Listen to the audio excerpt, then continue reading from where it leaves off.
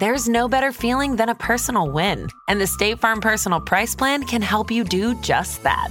Talk to a State Farm agent today to learn how you can bundle and save with the Personal Price Plan. Like a good neighbor, State Farm is there. Prices are based on rating plans that vary by state. Coverage options are selected by the customer. Availability, amount of discounts and savings, and eligibility vary by state. Hi, I'm Wendy Zuckerman, and you're listening to Science Versus from Gimlet. Today on the show, can we bring back the woolly mammoth? Just a couple of months ago, a bunch of private investors announced that they're throwing $15 million into a project to resurrect these beasties. A team of scientists aim to genetically resurrect a woolly mammoth by 2027. Bringing back the woolly mammoth from extinction, yes. Geoscientist George Church and his company Colossal trying to revive the extinct creature. The lead scientist behind this is a fancy Harvard geneticist named George Church. And he claims that the new funding could help us get a beastie running around in as little as 6 years. And the team has a surprising rationale for this project. They reckon it could help with climate change. Yeah, they say that if we had herds of these huge animals roaming around the Arctic, they'd do stuff like stomp around, exposing the soil to cold air, which they say could help keep the permafrost from melting. On their website, in caps lock, it says, quote, "The woolly mammoth is a vital defender of the earth," end quote. Weirdly, mammoths weren't a top agenda item at that big climate conference in Glasgow. And I'm not sure that I'm buying this climate explanation. But I do want to know, could they really pull this off? A little shaggy beastie running around in just 6 years? To find out, we called up Beth Shapiro. She's a professor at the University of California, Santa Cruz, and she has been researching woolly mammoths for over a decade. And she told us about one mammoth that she saw. It had just been uncovered and scientists were storing it underground in Siberia. It was in this underground ice chamber and lit by these crazy lights dangling from the ceiling, and scientists wearing these lights on their heads with laptop computers around. It was just it was like a scene from a movie. And then Beth saw it, the mammoth. It had this really shaggy hair and, while alive, would have been slightly bigger than an elephant, but was all shriveled up. To me, actually, the most amazing thing to me about it was the end of its nose, the little proboscis with the nostrils on it, which looked kind of soft and fuzzy, as if you could reach out and touch it and it would be soft like an elephant's is. You could imagine that in life it was just like that. It was just a little soft, furry end of an elephant nose that was rooting around there in the Arctic tundra trying to find something to eat. Woolly mammoths roamed the earth for millions of years until they vanished just a few thousand years ago. And since the last ones were around so recently, we have a bunch of really well-preserved mammoths. And inside them, we've found it. The key. The thing we need.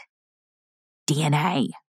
The DNA is short and it's damaged, but there's a lot of it there. And using those fragments of DNA, we can piece together, 30 letters at a time, the entire sequence of the mammoth genome. And this has been done. Yeah, we actually know the full genome for a handful of mammoths, all 4 billion letters in it. And this is what makes the venture to resurrect a woolly mammoth actually plausible. Because we know what the whole genetic code is. We have the genetic instructions. But knowing this code is just step one. We still need to take that DNA and then build a whole new mammoth out of it. The DNA is just like the how-to manual.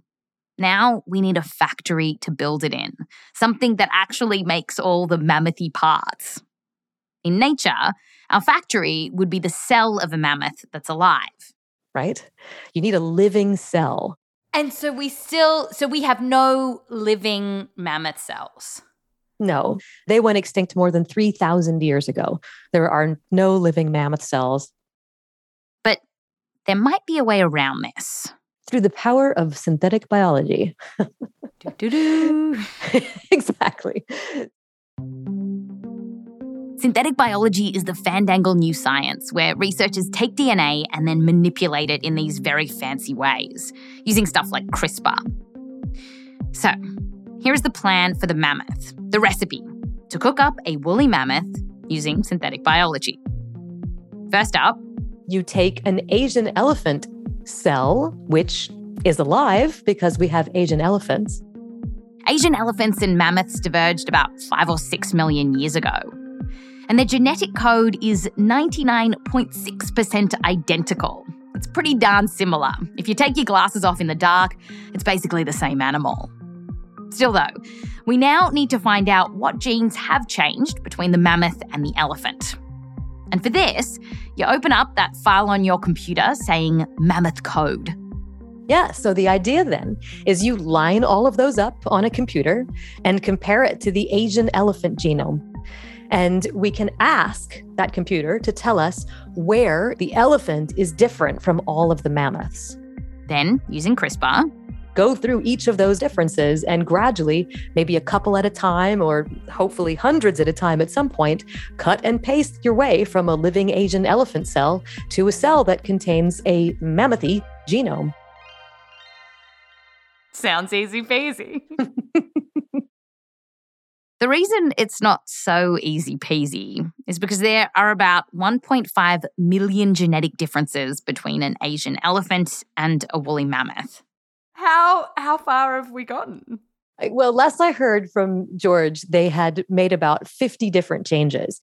50 out of 1.5 million differences. Now, the team behind this mammoth project say that they won't need to change all of those genes. They're just going to focus on the ones that make the mammoth mammothy, say its shaggy coat and adaptations to living in the cold. But even just finding all those differences and changing them, that's still going to take a while. Now, once this is done, the next step is actually something that science has done before. It's cloning, and we can do this. You take your living cell filled with that mammothy DNA, and at the same time, you get an egg, say from an Asian elephant. And you suck the nucleus, the nuclear material out of that egg, so you have kind of an empty egg cell. And then you stick the mammothy cell to the outside of the egg. You zap it with a bit of electricity. And really, you're literally just zapping it with a bit of electricity? Yeah, I am oversimplifying things to an insane extent, but it's kind of like this. Bada bing, bada boom. Mammothy DNA shimmies its way into the egg. So now it's as if you have a fertilized egg cell. That is wild. What do you see as the biggest hurdle? Yes.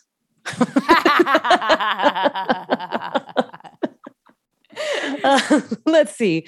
Editing the genome, yes, is a pretty big hurdle, but the technology. And even if you sort out all this other stuff, typically with cloning, you then need to implant this thing that you're cooking up into a mama elephant. And it turns out that even this is rather tricky to do. You see, Asian elephants have a huge vagina. It's about 1 meter long, and their hymen has a tiny hole that pretty much only sperm can pass through. So we would need to figure out how to squeeze our mammothy embryo to get up in there. Eventually, George plans to make an artificial uterus. So that's another thing we've got to work out. So we're really inching toward mammothdom. Meanwhile, headlines and the website of this new cashed-up company that's working on the Mammoth project make it seem like we're going to get a real-deal mammoth clone. But in the fine print on that website, what they're actually promising to give us is a, quote, cold-resistant elephant, end quote. And we reached out to them and they said, yeah, there has been some confusion here. Their goal is an Arctic elephant. So it's not really a mammoth. It seems the devil is all in the detail, and it all depends on how many elephant genes they're actually going to switch into mammothy ones. Chances are, if this does happen at all, we're not going to get a mammoth. It'd be more like a weird-looking elephant. So That's a bit of a downer. But if you want more of an upper, then head to our full episode on resurrecting animals. We looked at resurrecting the dinosaur as well as resurrecting this little critter. And in that project, things just might have worked. If you want to find out more, go over to the Science Versus feed. That's at Science VS, and click on our episode about Jurassic Park. Also, while you're there, we've got episodes about NASA's plan to deal with killer asteroids and breakthrough treatments for chronic pain. So that's all at Science Versus Science VS on Spotify. I'm Wendy Zuckerman. Back to you next time.